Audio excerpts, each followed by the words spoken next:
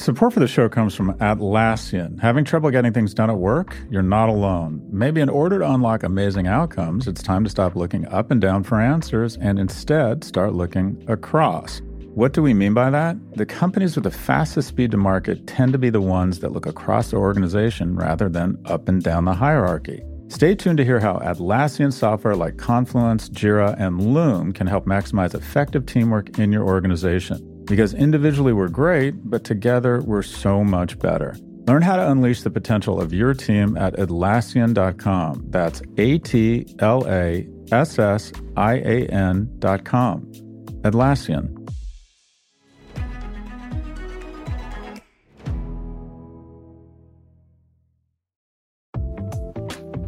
Support for the show comes from Mercury. There's an art to making the complex feel simple. Everything should be in sync, so even the smallest part serves a bigger purpose. Simplicity can transform your business operations. That's why Mercury powers your financial workflows from the bank account, so ambitious companies have the precision, control, and focus they need to perform at their best. Apply in minutes at Mercury.com.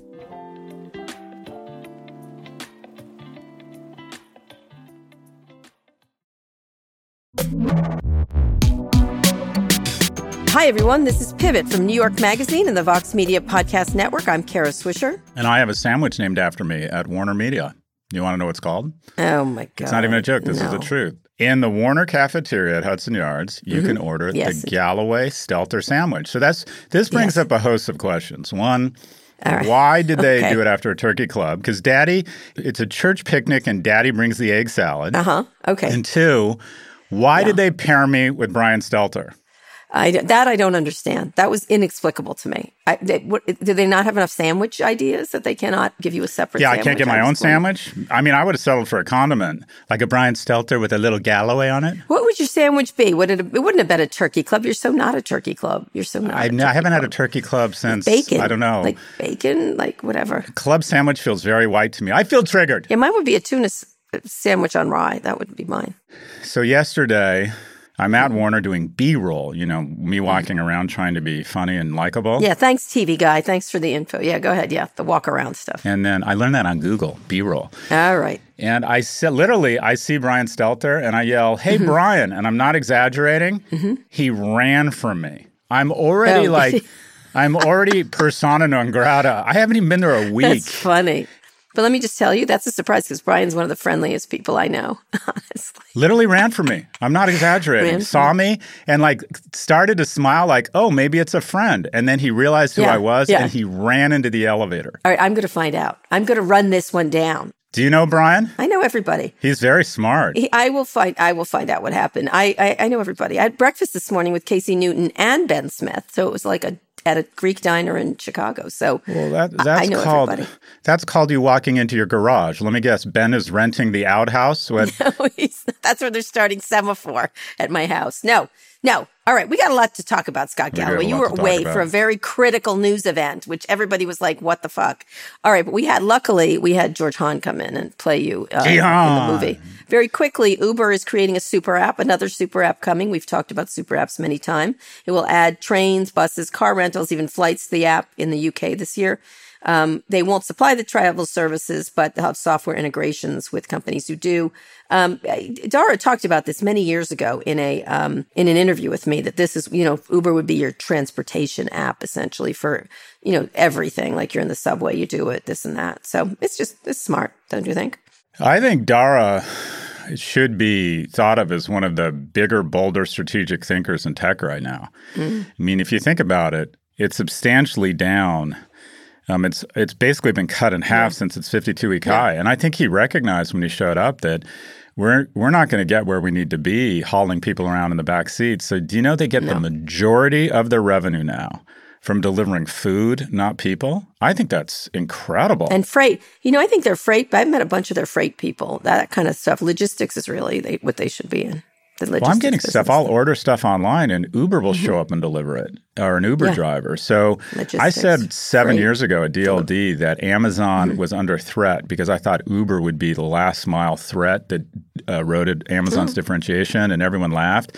And I was wrong. But I wonder if Uber might end up being this incredible last mile fulfillment service that a lot of people take advantage of. He talked about it. He talked about it extensively in the first interview I did with him after he was CEO, this idea, and much undercut. And he's always undercut the car service because they have a hard time making money from that. You know what I mean? Like they just don't. And so never have, never probably will, unless it's very pricey. And then that limits growth. And so it's an interesting thing. And I think it's smart. I'd like to have one app where everything is, where you just point it. Like I was in the subway in New York and I'm like, do I have this app? Do I have that app? And opening them up is a big pain. I would certainly, just like we talked about with, Apple being your subscription service for things, Uber's another thing I probably would add a lot of stuff onto in terms of transportation. Or Lyft, but probably Uber. The yoga babble of the year is Web3, which is just all this nonsense about decentralization by people who want to centralize power and wealth. But the real business word or term of the year is going to be Superapp. And that is basically an operating system that brings together social, payments, and transportation. And that is what Uber is trying to be. And there are super apps in India and there are super apps in China. In China, quite a few. And whoever can develop kind of that Swiss Army knife approach to the internet in the U.S. will likely be one of the most valuable companies in the world. And Apple and Google have a vested interest in not letting anyone establish super app status. Apple now offers me a lot more stuff, I've noticed. Like your car is here, your this is here. It's offering me more help without my actually soliciting it, which is interesting. But I would definitely use it. I was actually welcoming a couple of things they were doing. And a little bit nervous about why they suddenly were doing it. We'll do anything to avoid pain. And part of pain is figuring out something different that we don't immediately enjoy. So, for example, I used caviar. When I'm in New York, I basically don't turn on a flame unless it's to light a now legal substance in New York. Okay. But I haven't cooked. I order everything. And I used to use caviar, and I like caviar. That. And my favorite restaurant, one of my favorite restaurants, Jack's wife Frida, is all of a sudden not on caviar. So for shits and giggles, I typed in Uber Eats, and what do you know? Uber Eats is probably, Uber has come in with some of that ridiculously cheap capital and formed an exclusive with Jack's wife. So the great thing is, it's all on the same operating system. They already have my credit card, and it was super easy and super fast. Yeah. And they all want to be the same thing. They all want to be the digital operating system, or they all want to be the operating system for your digital life. And the thing about super apps is they generally command a lot more of your time without having to pay the biggest toll booths in history, Facebook, Google, and Amazon, because you go directly to Uber or Uber Eats once they command a big portion of your digital life. So the race for super app, I think, is about to break out. I thought that Tencent might acquire Twitter and immediately establish two legs of the super app stool.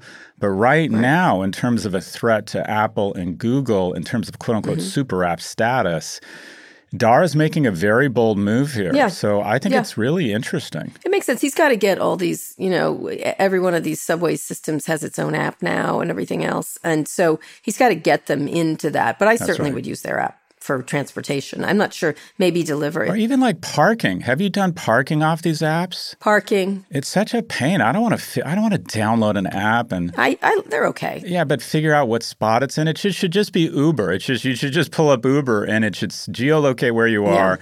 And it says how long, and you say 2 hours, and boom, it's done. Transportation logistics. And flights. I might buy flights from Airbnb. That's the interesting point, Kara. As always, you're zeroing in. You're teaching me, Scott. What can I say? If Uber can become Airbnb, Airbnb, I think should acquire Lyft, because at some point Lyft shareholders are going to go, okay, the market leader can't make money.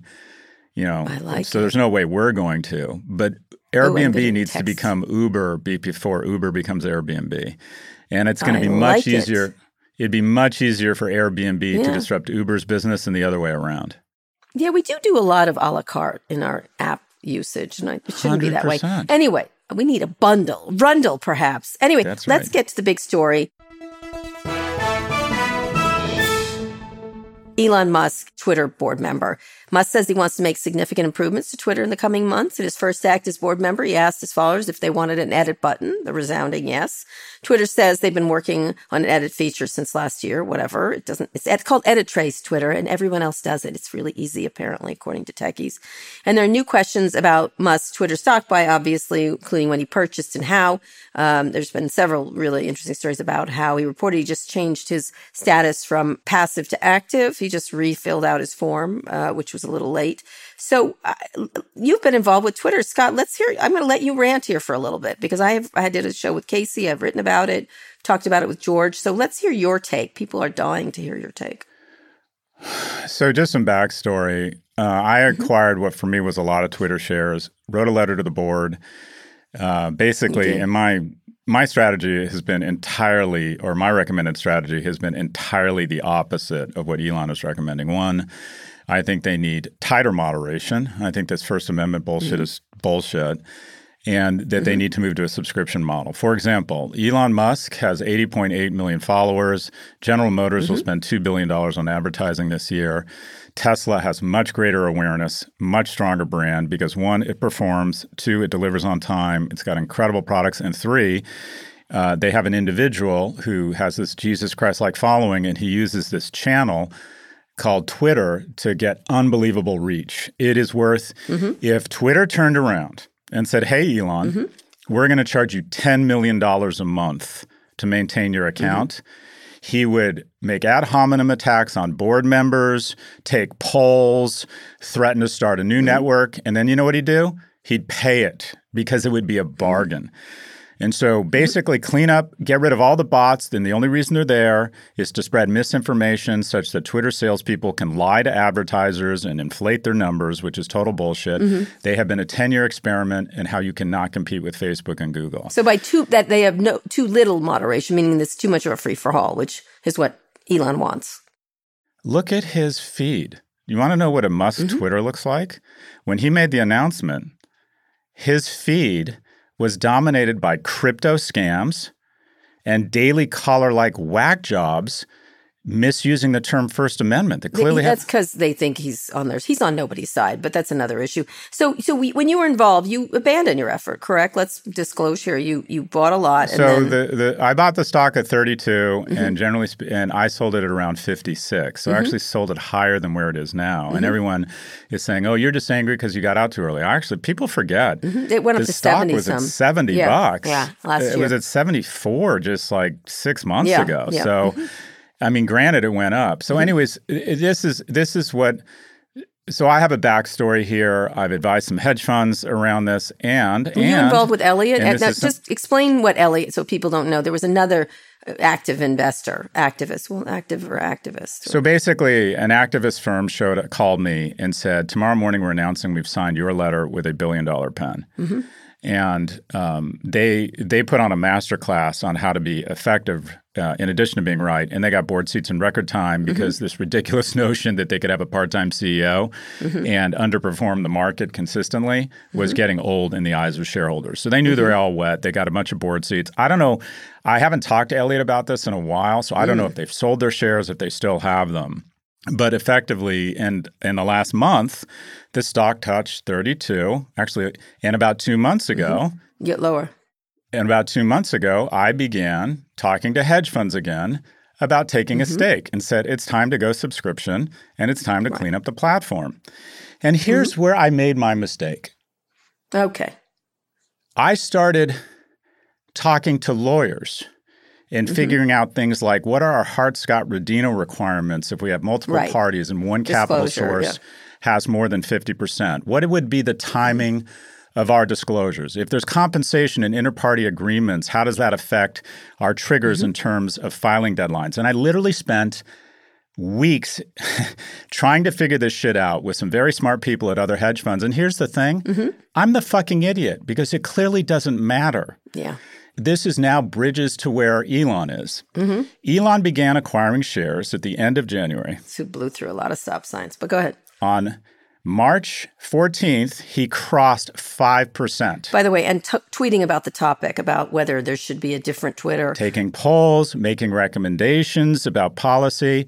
And on March 14th, his stake blew by 5%. Now, what does that mean? The SEC, once you blow by 5% ownership, wants you to publicly disclose within 10 days that you are a 5% owner. Now, why do they do this? Correct. Because they don't want, one, creeping takeovers. About 20, 30 years ago, a shareholder came in and quietly acquired 51% of Macy's and then popped up and said, "Hi, I own you." And Macy's shareholders never got a takeover premium. So when Elon was acquiring additional shares after March 24th at an average of $35 to $38 a share, the people who were selling their shares to him didn't know that the company had been put in play by the wealthiest man in the world. And as a result, they sold their shares to him for $39 a share instead of $50 a share, where the stock traded once the market knew the world's wealthiest man was taking a large stake, which means, according to the SEC, Elon Musk owes every shareholder that sold their shares for less than $50 between March 24th and when he disclosed his stake. Right, which is about $146 million. In other words, he got his shares for $140 million less than if he had done what every other activist, including yours truly, has done, believing it's the law. Or every shareholder that sold shares for less than they were worth at that time. He's asking for forgiveness rather than permission. He blew through it. He blew through it. Well, isn't that adorable? He does that. Listen, the SEC does nothing with this guy. Like, they don't. So at some point, like, why should, he's learned the lesson is they're not going to do anything. They're a paper tiger. And that is disappointing and true. I agree. But the fine is not very much. I was reading a lot up on this, and it's a couple $100,000, which he can afford. So, at some point, just like I said with taxes, no, he doesn't pay enough taxes. Neither do a lot of rich people, but this is the law. And so in this case, there's a difference. He's stretching it. He doesn't break the law. He's stretching it. He doesn't break the law with his taxes. He's breaking the law here. He is breaking the law. Except it's a parking ticket. I agree with you. I think the SEC in this instance, and I want to come back to him acquiring these shares, this is what happened. This is how sophomoric or incredibly arrogant these people are. They want to pretend it's their idea. So Jack Dorsey and Parag Agrawal come out and say, "We've been talking to Elon for a while about joining the board." And then some lawyer in the room, who they clearly didn't have the wisdom to have in the room before they started publicly saying, "We've been talking to him about a board member," goes, "You realize that is the definition of being an active investor." And he has to refile his G to a D, meaning he was supposed to disclose 13. This is the 13D. This is a 13D versus 13G. G says you're passive. I'm not going to do anything. When you start taking polls, making recommendations, and are talking to management about a board seat, that is literally the definition of an active investor. And Twitter is either, their general counsel is either so stupid or they didn't think to have a lawyer in the room when they started putting out tweets saying, "We've been talking to Elon about his board seat." And then some lawyer raised his hand and goes, "Jesus Christ, guys, you're basically saying he's been violating securities laws for the last week and a half." And so what you have is the world's wealthiest man. This is America. "Hi, let me assault you. Now give me an award. Let me buy shares for $150 million to $500 million less from shareholders that don't have the information they are legally mandated to have, so I can buy shares on the cheap, and I think I can get away with it. I think I can absolutely get away with it." At this moment, he is getting away with it, however you think. One of the things is he's going to say it's an accident. There's all I read up a lot on this. It's very hard to do anything about what he did. And with Twitter, maybe more so. But they certainly wanted to keep him in a controlled position before it got out of hand, right? Before he started to really attack them. And so that's why they assuaged him and gave him a board seat. They got that he can only buy up to 15% of the company or close to 15% of the company if he's on the board, and 90 days after if he leaves. So they got some control of him in advance. And I think that's what they were trading here. They, instead of having him screaming on the outside, they have him screaming on the inside, essentially. Well, let's talk about what this could mean for the company, yes, so right? let's talk about that. Okay, so he's blown through a law that's not going to really hinder him. So go ahead. So I'm going to come back to that because I actually disagree. Right. But anyways, I think, one, at a minimum, there are shareholder lawsuits being drawn up here like there's no tomorrow. That is true. That is true. And also, I think Gensler is sick of being called flaccid and a wimp and neutered. And at some point, he has to actually go. I think Musk has crossed a red line here. That's going to be my prediction. I'll come back to it. But I'm going to go opposite of you on that. Let's go glasses half full here. Okay. He is the most brilliant product engineer of this in the last century. If anyone who can get us to Mars faster, land 2 rockets concurrently on 2 barges, and inspire the EV market is if he brings a fraction of that product genius to Twitter. And by the way, it's very hard to dictate product strategy from the board because you need to be around focusing on the little things. But if he's able to just even influence it a little bit around product strategy, it could be absolutely wonderful for Twitter. Yeah, he definitely That's the bull case. That's the bull case. The bear case. And he'll cause attention to it. Let me just add to it before you go on.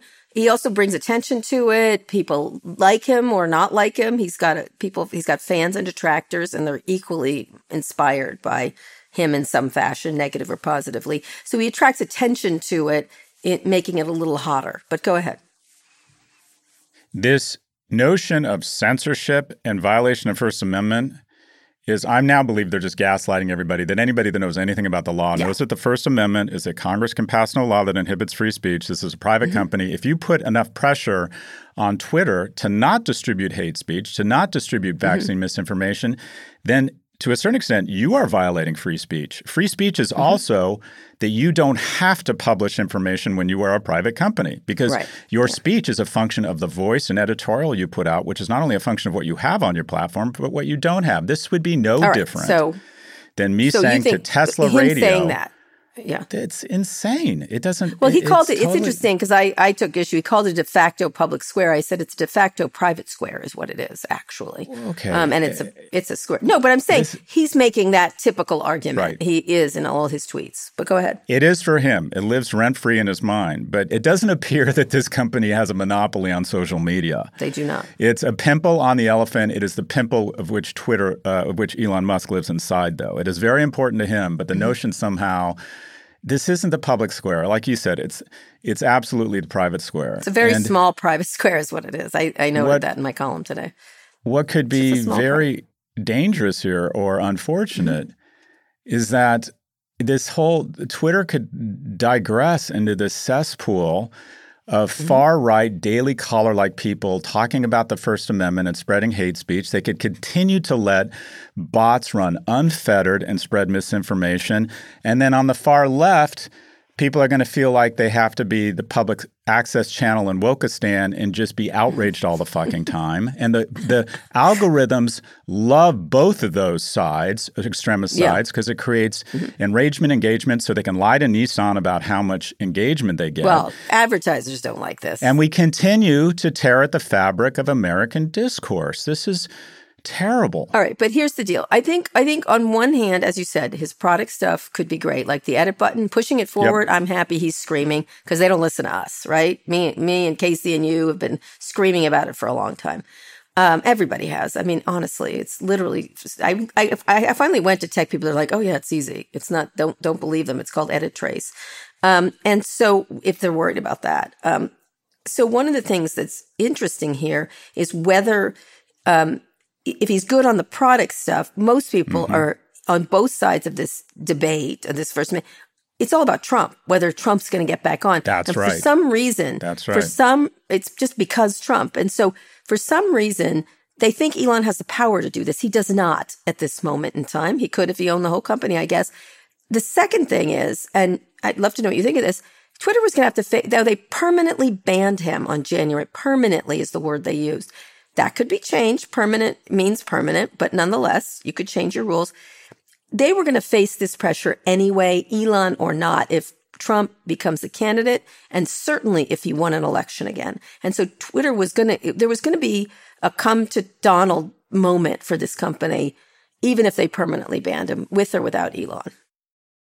So Twitter is a media company. Key to being a media company is you make editorial decisions and have a voice. And they decided that if we get rid of this one account after several warnings, we can clean up a third of election misinformation, which not only takes down the temperature on the platform, but also we as board members are supposed to be fiduciaries, and we are supposed to be representing at some point the Commonwealth. And by kicking one account off, a third of election misinformation went away overnight. They have absolutely the right to put them back on. That's their decision. Even if you were to make the reach, and it's just not true that it was a First Amendment issue, the First Amendment is not absolute. You are not allowed to engage in speech that creates an imminent threat of violence. And when the president is organizing an insurrection that results in death, then even under the First Amendment, they could kick him off. But they're not the government. No, they did. So, I went back and read it again, and it's quite persuasive. They persuasively make that case without even. You should go back and read it on January 8th because I did yesterday. But this is what Elon has. I'm sorry. Go ahead. He can't change it. He can't change it. Lauren Boebert, he can't put him back on. He can advocate for it. He can tweet about it, but he can't make them do it. And he can't make them change. Now, what I find interesting here, I have two questions for you, Scott. One is, how close do you think he's affiliated with the CEO who's wanted to kind of do this, and Jack, who was somewhat forced out? You know, some people, he said he quit. There's, it goes back and forth. But how affiliated he is with them, that's one, which could be interesting. And then how happy are you to see the stock go up? And sorry to see why, because you had talked about this, obviously. That's the reason you were, wandering around buying up shares and dealing with activists. Okay, so first off, I don't think Elon really cares about Twitter. I think Elon cares about being in the news every 48 hours. I think him and Trump are more similar than people believe. And let's talk about the stock price. It was great in the short term. It's gotten back to where it was about 3 months ago. But here's the thing. This is why it could be bad for the stock.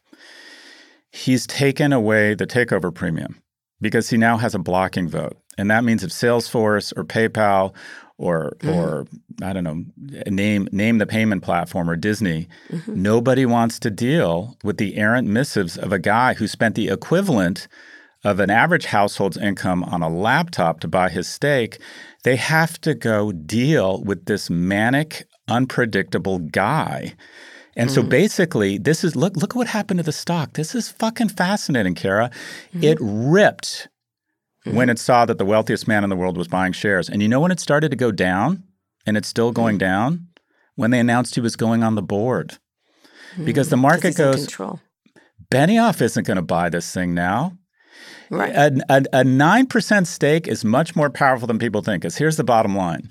To get control of a company, you need at least 40% of the shares to show up and vote for an acquisition or sale. Because 20% doesn't show up. It's pensioners or widowers who don't show up to the annual meeting. When you have 9%, you have about 22% of the votes on before anyone starts hiring proxy solicitors. So it's effectively – and in addition, this guy could go buy another 6% by snapping his fingers. It's literally a rounding error. And it kind of goes back to a larger conversation about how power corrupts and whether we should have people worth $200 billion in this country. But I'll let Elizabeth Warren make that case. But what you have here is the takeover premium has been starched out of this company. No one can take it over. In addition, look at his history.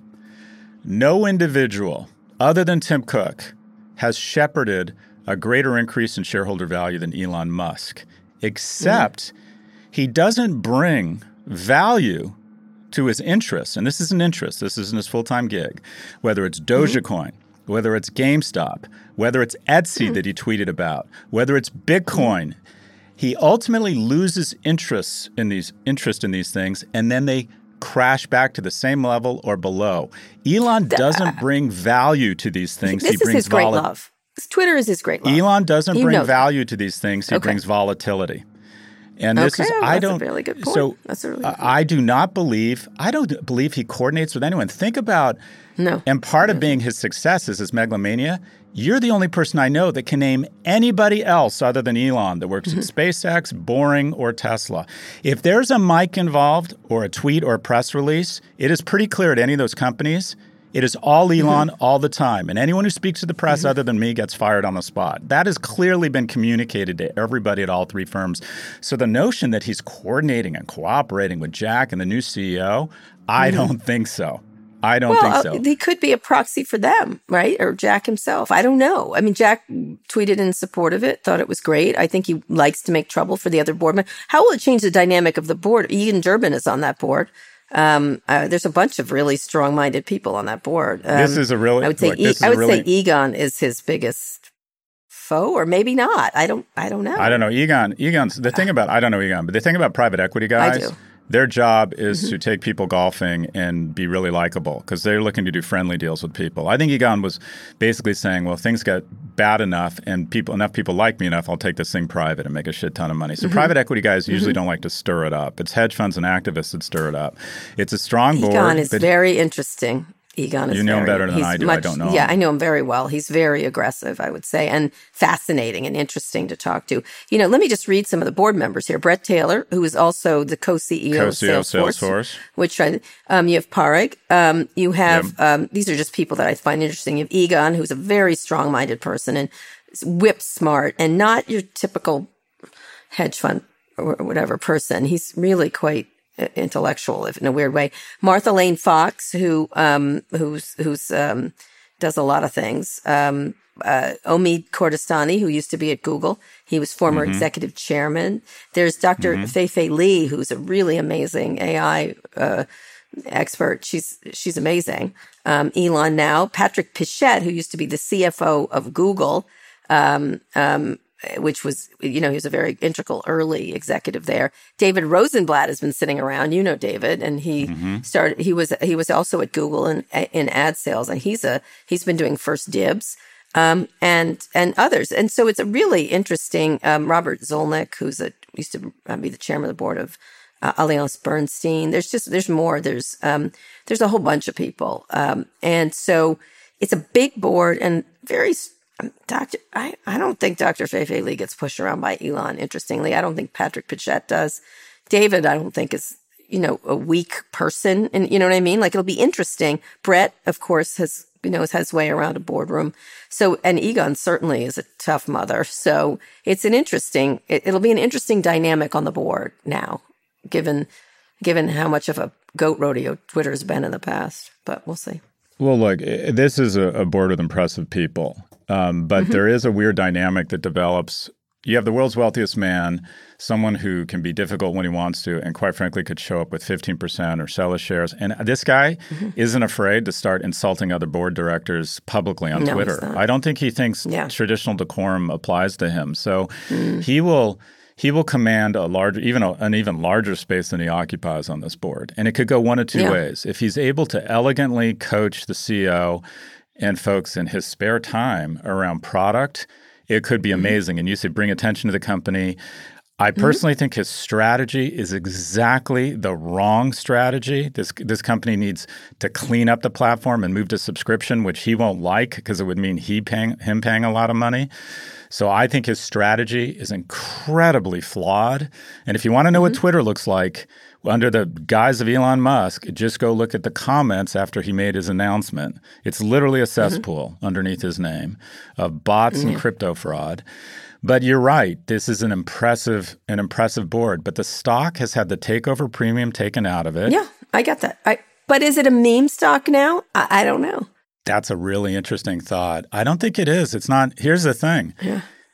I love Dogecoin. It's up 50%. Oh, it's a hustle. Then it's down. I like Etsy, up 9%, then it's down. GameStonk, referring to GameStop, company's up 50%, then it goes down. He doesn't bring value, he brings volatility unless he's purely focused as an engineer on something. I like the value volatility, but I think, listen, you know what?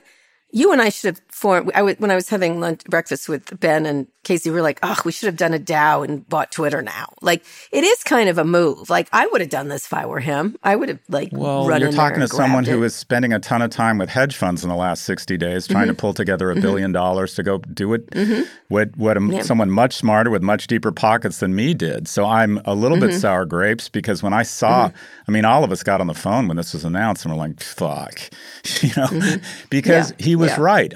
Let's be honest. This was a gangster baller capitalist move. He looked at this thing and said, it's undervalued. I'm going to go buy a bunch of shares. Now, what happens next, Kara? And this is kind of that's my last question. So we got to go into other things. But may I just make a point? Musk will serve as Class 2 director until 2024. Technically, that prevents him from taking over complete control of Twitter's board. But that doesn't necessarily mean. And Ron Barron, CEO of Barron Capital and a Tesla bull, called Musk's stake in Twitter, quote, meaningless. He could rally Twitter shareholders to vote his way, I guess, but they don't.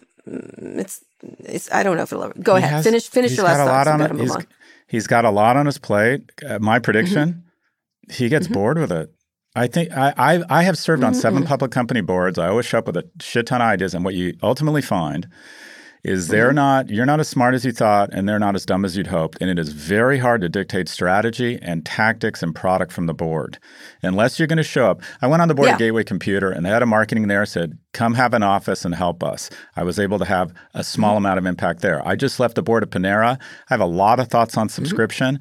I worked with the CMO, but at the end of the day, it's the CMO that makes the difference, not a director waving his arms and talking about rundles. Yeah. And so what's going to happen here? The mist will lift, and he will find something else to keep him in the news. Because guess what? You know what he's going to hate about being on this board? He has to shut the fuck up. He can't make big statements or he violates all sorts of Reg D.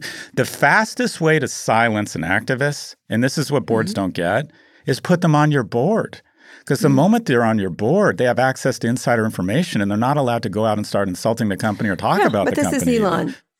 I think more significantly, he's not pushing around Dr. Fei Li or Egon Durbin. I don't see it. Like, these are not Facebook board members, let's just say. The problem is they've been sitting here with a company that is underperformed itself forever. And my last thought, and then you have to have last one, is this is a company that is a small company with a business that's kind of sucks. And so as much as it has an outsized influence on our lives, and we think it looms large because we happen to like it. It's a brand of cigarette we like or whatever. It's an addiction for sure. Yeah, that's right. It's not the big one. It's the small one. And so that's what you have to realize. And so it's his little playground. So I think he loves it the way we do in a weird way. He gets a lot of pleasure out of it. He gets a lot of enjoyment. And I think he's a rich person, and why not? It's not the stupidest. I was like, that's interesting. What's going to happen to it? That's my last question for you. What do you guess what's going to happen if you had to guess, if you had to predict? And then we can go into the next story. A lot of excitement. People will credit him with the edit button. He'll get distracted by the next big shiny thing when he's no longer allowed to be in the news every day because he's on the board. This company sits on top of a shitty business model. If it had moved to subscription overnight, I think the thing could have been triple digits. They don't want to do that. That's ridiculous. There'll be a bunch of ridiculous arguments about censorship and First Amendment that is just a moot distraction. And then this is what happens. This is the real prediction. The SEC is coming for him, Kara. And I know you don't believe this, but this is why. Varsity Blues. There are thousands of rich people all over America. Oh, so he's Martha Stewart. He's more Martha Stewart. He's Aunt Becky. He's Aunt Becky. Because here's the thing. There are tons of people who find ways to buy their kids' way into a private elite university. And the DOJ said, we've had enough of this. Let's put Aunt Becky and a bunch of TPG partners and high-profile people in prison, and it'll send a strong message. And the algebra of deterrence is very, very powerful.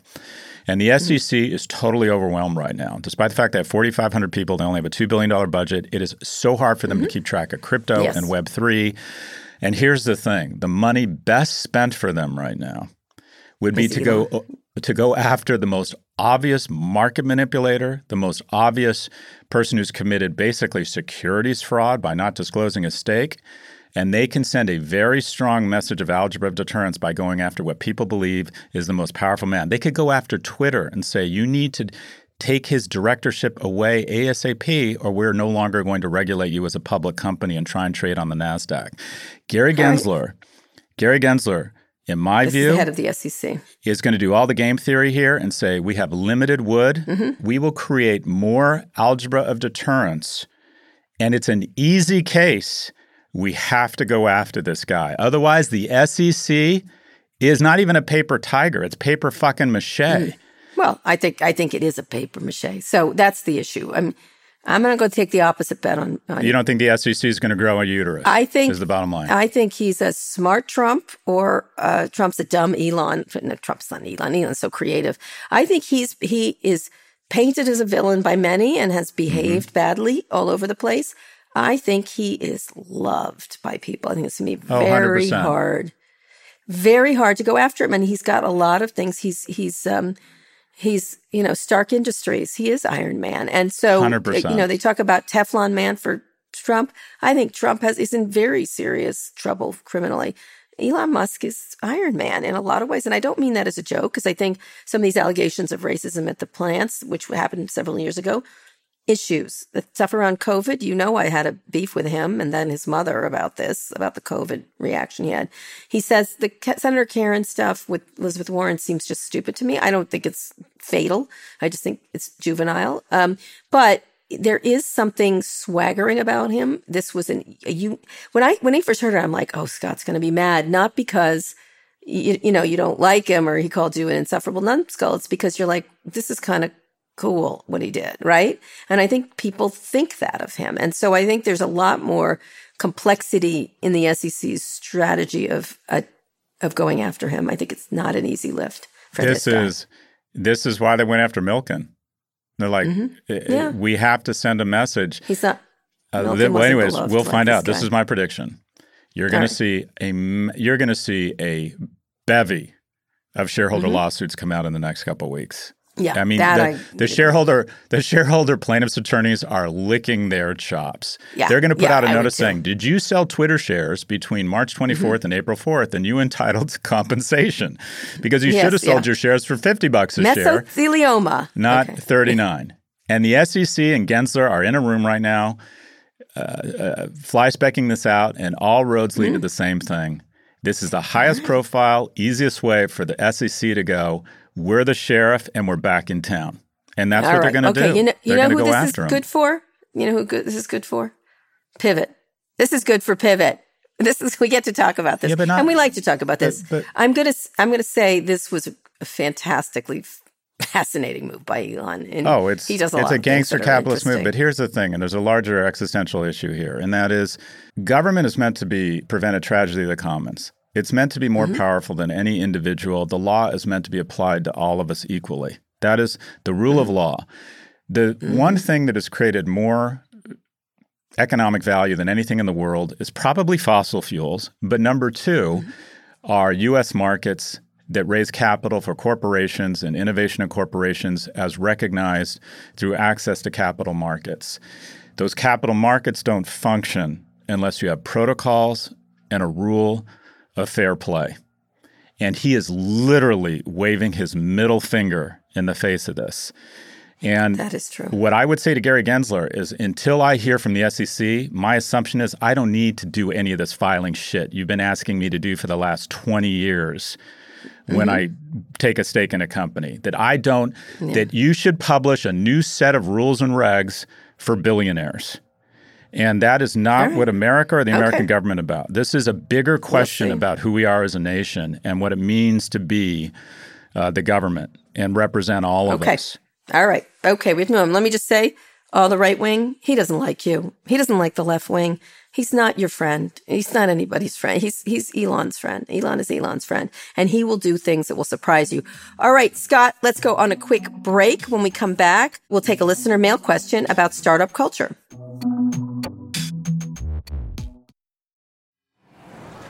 Fox Creative. This is advertiser content from Atlassian. The universal truth with our customers is they're all struggling to get stuff done. Our goal is how do we help them unleash the potential of their people, their teams, and their technology to actually get the right things done at the right time with the right people the right way. And when we do that, magical things truly happen. Dom Price is Atlassian's work futurist. It's his job to help Atlassian customers imagine more effective ways to work. It's completely natural to focus on what you can control in your team. The problem is if that's all you do, you get pretty myopic. The best teams I'm working with, they really work on who are the people upstream and downstream that we need to work with. How do we get flow across the organization? How do we get value into the hands of our customers quickly? And sometimes achieving flow means that instead of asking who do I work for, it's asking who do I work with. When you get team connection right, everyone benefits. The employee, the employer, and the customer, right? To get stuff done, the best organizations and teams right now are focusing on modern work. They're dreaming about the future, but they're dreaming about it by planting the seed to get the right things done right now. Atlassian software like Jira, Confluence, and Loom enable teams to work effectively together to accomplish what would otherwise be impossible alone. Learn more at Atlassian.com. That's ATLASSIAN.com.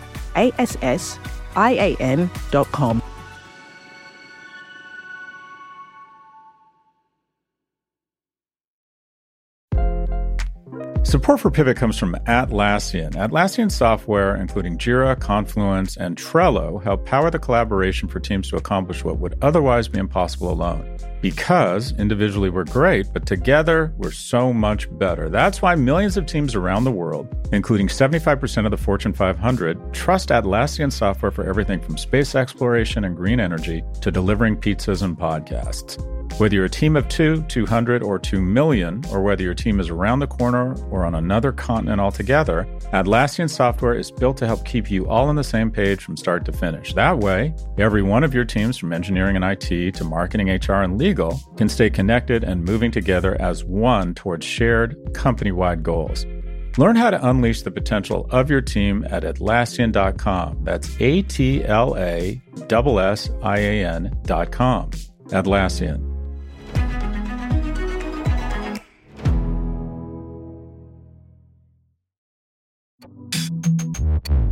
Okay, Scott, let's pivot to a listener question. You've got, I can't believe I'm going to be a mailman. You've got mail. Hi, Kara and Scott. My name's Christina, and I'm a senior at Cornell University studying genetics. I'm originally from the California Central Valley. I wanted to call and ask about working for a startup because I'm graduating and I'm looking for a job after graduation. And I know biotechnology is a sector that you guys think is going to be really important in the future. So I'm looking to work in biotech for the next 2 years, and I'm considering working for a company out of San Francisco that's a mid to advanced stage startup. But I know nothing about startup culture, and I know very little about what that would be like. Given my immense respect for you guys, I'd really like your opinion. Alrighty, thank you so much. I appreciate anything you have to say. The career counselors of Galloway and Swisher. You know more about startups. I've started a few startups myself. I love them. But I don't know anything much about biotech except, I know enough to be dangerous. But I would say go for it. She sounds like a young woman, senior at Cornell. Go for it. Why not? You have nothing to lose at any point in your life on stuff like that. Scott, yeah, and you know what it's like to work for a startup, but you've often said go to like a bank or a big company too. Well, we just romanticize entrepreneurship. If you are a pure economic animal and you have the kind of opportunities you're going to have as a young woman coming out of Cornell, the ultimate sweet spot in terms of risk to upside is to join a small company that's already got its A and B round done, where some of the real risk around infant mortality has been starched out, but you're early enough to get a sizable equity stake. So sort of, I would say, between 30 and 200 employees on a risk-adjusted basis. Employees 0 and 1 sucks. There's a lot of well-publicized stories of people becoming worth $100 billion, but for every one of those, there's 1,000 people who show up to Thanksgiving and are embarrassed because they got to pay. They lost their they lost $80,000 of their father-in-law's money. Startups are just really hard. But biotech is incredibly volatile because it's so much, the company quintuples in value or goes to zero based on FDA trials. But if you can join a great startup as employee, call it 30 through 200, get a significant amount of equity, have you trust management, startups, the culture, I'm kind of the wrong person to talk about culture because every time I walk into a big company, I'm like, I wouldn't survive a week here. Yeah, and you and I talk walk about that a lot. I walk around Warner. Yeah. I walk around Google, and me. I think I couldn't last a week here. I know. I just don't have those skills. Small companies don't fence Scott in, is how I would put it. Correct. You know what? It's not skills. It's insecurity. I need to know what everything that's going on. I kind of need to have that transparency because My stallmate, the only job I've ever had was at Morgan Stanley, and my stallmate stayed at Morgan Stanley and is now vice chairman and has made, I'm considered a successful entrepreneur, and has made as much money as me with less volatility in his life. Yeah. So working for a big organization sucks in some ways, but it has real upside. These platforms are powerful. But startups, what I would say the most rewarding things about startups is you do feel as if you're part of kind of a family. Yeah. There's a sense of camaraderie with small organizations where you know everyone's name, where you really celebrate collective victories. I think they're a ton of fun. Also, do it while you're young because, quite frankly, you're not going to have time for dogs or kids in a startup. Startup is licensed to work 80 hours a week. And being a startup founder means you work 100 hours a week and you sign the front of checks, not the back of checks. Whenever I've started a company, I get to come home and tell my partner, yeah, I'm working 100 hours a week and I need to put another $100,000 into the company. I mean, that's just not fun. And, I don't know if it's going to work or not. Let me just say, Christina, I think you should do that when you're at a young age. Scott and I were just talking about some career stuff and everything like that. And part of me is like, if I can get to the same place with less work, I might want to do, you know what I mean? Like, it's a really interesting, as you age, not just that, although, because you and I have both started up companies at advanced stages, right? So it's not like that we don't like to do it. But there is like a sense of just go for it. I think he's right. You say it's a mid to advanced stage startup. That seems just about right. And you could learn a lot there. At the same time, you could learn a lot at a BCG too. Like there's no bad choice for you coming out of Cornell 100%. In an excellent job Good market. problem. In an excellent job in an excellent job market. The difficulty, which there are lots of statistics show, which is our guest earlier this week said, if you come out in a bad job market, your career suffers over the long term, no matter how you slice it. You're coming out in one of the best job markets there is. So there is no bad decision here, except what do you like to do? You know, for someone who has an advanced degree and is working in biotech, which is fast growing. But a great degree from a great university, moving to the Bay Area, working for a biotech company, regardless of what happens, it's good to be her. Did you know, and just a quick aside, did you know in major metros now, women under the age of 30 with college degrees are now making more than their male counterparts? It's finally happened. Oh, interesting. Oh, wow. It's finally happened. Well, there's a talent deficit. There really just is. For some reason, there's a real that's going to change, obviously, over time. Well, and in the next 5 years, get this. You want to hear a scary stat? In the next 5 years, for every one male that graduates from college, there's going to be 2 females.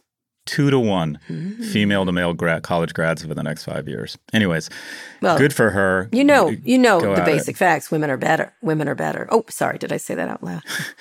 Yeah. One of us can say that. I shouldn't say that. One of us No, they're not. I have 75% men, children. So, but I think Christina, enjoy yourself. We're glad you like our opinion. Really, we're not very good career counselors. Keep us posted. Go invent drugs for prostatitis and erectile dysfunction that doesn't dry you out or give you a hangover. Get on the important stuff, Christina. TMI, Scott. TMI. That's what I yell out now when I'm about to climax. What? I yell out, I'll have the Stelter Galloway sandwich. Is that sexy? I can't believe. Literally, Brian Stelter would talk to like he wants nothing to do with me. He is the friendliest person I know. Like one of them, he talks to hi. He's like that, and then sent me an email saying, "Oh, heard you were in the building. Let's catch up some other time." That's literally like every woman I met in the '90s ghosting me. Oh, so he made the connection. He didn't say let's grab coffee. He tried to say oh, sorry, we can't get together. Like we can get together. I'm in the building. I'm going to come find you. And then that was one of those moments where I'm like, should I be stalking anchors in their own workplace? We'll see where it goes with CNN Plus, which the New York Magazine, which you also work for, called Quibi. Oh, wait. Who's in episode 2? Who's got the big interview that's getting all this heat on Twitter? Yeah, and me. That's right. Kara Swisher, episode 2, No Mercy, No Malice on CNN Plu. I don't look good in that. You should better makeup. Anyway, you've got a question of your own you'd like answered, send it our way. Go to nymag.com/pivot to submit a question for the show or call 855-51-PIVOT. All right, Scott, one more quick break. We'll be back for wins and fails. Support for this podcast comes from Constant Contact. If you're a business owner, you already know that it's really, really hard to cut through the noise of everyday life. If you want to connect with your customers, you need to break through the noise. You need Constant Contact. Constant Contact is a marketing platform that makes it easy to reach new audiences, grow your customer list, and connect over email, text, social media, and more. Whether you're a marketing guru or just learning the ropes, Constant Contact offers writing assistance tools and automation features that make it simple to say the right thing at the right time. So get going and start growing your business today with a free trial at ConstantContact.com. Just go to ConstantContact.com right now. Constant Contact, helping the small stand tall. ConstantContact.com.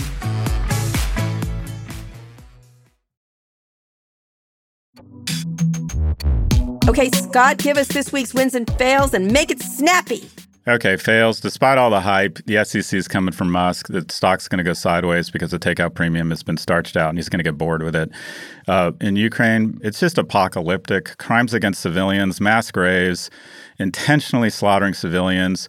Torture are war crimes. Everyone's been saying that a no-fly zone starts World War III. You know what starts World War III?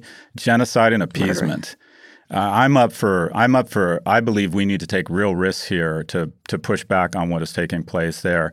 Another fail: a near total ban on abortions in Oklahoma, except quote open quote except when the health of the mother is threatened in an emergency. Even the Mormon Church is more lenient than this, allowing for abortion. One, if the health of the mother is in danger. Doesn't need to be an emergency. Two, in cases of rape, in cases of incest. So this is where the Republican Party is. They've gone right of the Mormon Church.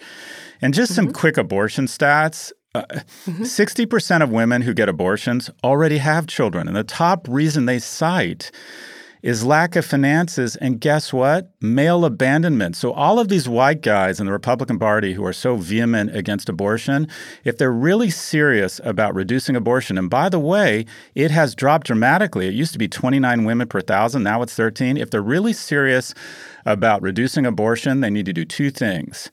They need to reinstate the child tax credit, and they need to encourage their other male brothers to be better men.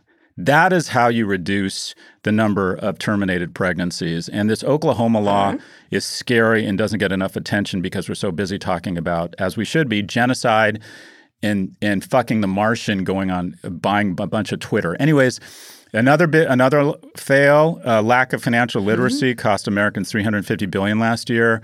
Overdraft fees, high interest rate loans. Only two-thirds of Americans 15 to 18 years old passed a financial literacy test in a recent poll by the Financial Educators Council. I think we need to get serious about creating some level of financial literacy among high school seniors, because it ends up costing them the rest of their lives and creating an inexorable downward spiral into poverty if you don't understand basic interest rates and basic financial literacy. My wins. I apologize. I have so many here. Oh, my God. Keep going. Quick. Clarissa Ward, the war correspondent, has a 1.5 and 4-year-old child. She was on with Anderson Cooper on his parenting show on CNN Plus. I saw it. It was nice. Said she's grateful for supportive husband, grandma and grandpa, and nannies. Teamwork takes a village. And she's a journalist doing important work, documenting war crimes of Putin. Such that he can be convicted, which he should be. Lindsay Addario, who you've talked about, the NYT photojournalist, took striking images, took pictures of striking images in the Ukraine. She's a lovely person, too. Amazing. A family shot a few feet from her, risking her own life to document these war crimes. And it's important that we document these war crimes, and they are war crimes. A big winner, in my view, Mitt Romney. Also, Lisa Murkowski and Susan Collins voting to confirm Ketanji Jackson. You know what the danger of this polarization in Twitter and Facebook algorithms and gerrymandering? When Ronald Reagan nominated Sandra Day O'Connor to the Supreme Court, which was a historic nomination, you know what the vote in the Senate was to confirm her? What? Like 99 to 0. Now where are we? Another historic nomination of the most qualified associate justice in history. We managed to get 3 Republicans. Mitt Romney is the sane one in the Republican Party now. So kudos to Mitt. And then I just want to end on a light note. I will end here. I think the silly things that family did for April Fool's Day, things like a bag of M&Ms filled with grapes. On Twitter. Despite being overwhelmed, parents find time to bring joy to their children. Agreed. I'm trying to do fun things for my kids when they come home from school, treasure hunts and practical jokes, because they remember that stuff the rest of their lives. So my big win is to silly things from parents. Yeah, they sometimes don't like it. I wanted to take one of my son's birthday is next week, and he's turning 17. I want to take him to Benihana, which he used to love when he was a kid. And he was like, no, Mom. I love Benihana. So I was like, that would be fun. We'll sing. And he's like, no, Mom. Like, do you have any no, wins Mom. and fails, Kara? I have just, what's happening in Russia, what the Russians have done. What a thuggish, horrible, they should go to jail. This is just, and they're now capturing texts or communications between Russian military people saying they're doing just what they were doing, and then they're lying about it. They can go to hell, and they will. History has a habit. Whenever there's a mass grave involved, typically, the people who reverse engineer to those decisions end up upside down, naked, in a town square, dead. I doubt that's going to happen here. I'm sorry to tell you. I don't think this is going to happen. I think these folks have crossed. I think the whole world has seen them cross a line. Yeah, it's bizarre. They certainly didn't have to do it this way, for sure. My last win is I am interviewing Michelle Yeoh, which is why I have to go soon. But the movie Everything, Everywhere, and All at Once is a wonderful movie. What's it about? It's about love. I can't even explain it to you. It's like Being John Malkovich if you wanted a tone of a movie. Is this a lesbian thing? No. Is this well, a there Kristen is lesbian Stewart thing? hot tub. There is no. Ooh, no, I'll it's see Michelle it twice Yeoh, then. who was just Really? a marsh. It is a wonderful, big-spirited movie, about? and I can't. It's about a woman who is in a multiverse, and she's an action star. In another, she owns a laundromat and has a sort of sad that sounds life. very interesting. In another one, she has hot dog hands and is a lesbian relationship with Jamie Lee Curtis. In another, she's Jamie Lee Curtis is in it. She's wonderful. I love Everybody Jamie in Lee it. Curtis. It's a fantastic. I'm so excited. I have loved Michelle Yeoh forever. And so this is a great movie. And speaking of strong women, I rewatched Hacks again, which is having a second season with Jean Smart. Great series. HBO, great series. It is so wonderful. And Jean's, I really want to talk to her. I have to talk to her. But ask where Daddy's going tomorrow. Where are you going? You have 2 seconds because I'm getting... Daddy's going to Brazil to surf with his friends. And when I say surf, I mean hold on to a sliver of fiberglass for dear life so I can say I went surfing. Okay. I'm going to the south of Brazil tomorrow. All right. You have a good time. I'm going nowhere. Anyway, Scott, that's the show. We'll be back on Tuesday with more Pivot. Will you please read us out? Did you miss the dog? Did you miss the dog? I did. I needed you finally for this Elon thing. And I can't believe you took time out of our strong relationship on the most important news of a recent moment. Okay, anyway, I was literally in D.C. You missed me. Interviewing Senator Amy Klobuchar, and when I read the news, I'm like, I got to blow off Senator Klobuchar and go back on Pivot. I was gonna photobomb the episode. I was just so horny to talk about Elon and Twitter. You missed me. I do. I always miss you. I like you. I like your company. Anyways, today's show was produced by Lara Naiman, Evan Engel, and Taylor Griffin. Ernie Intertot engineered this episode. Thanks also to Drew Burrows and Mia Silverio. Make sure you subscribe to the show wherever you listen to podcasts. Thanks for listening to Pivot from New York Magazine and Vox Media. We'll be back next week for another breakdown of all things tech and business. Your kids know you love them. They will remember the silly things you did. Do something silly. It feels fun. Something silly.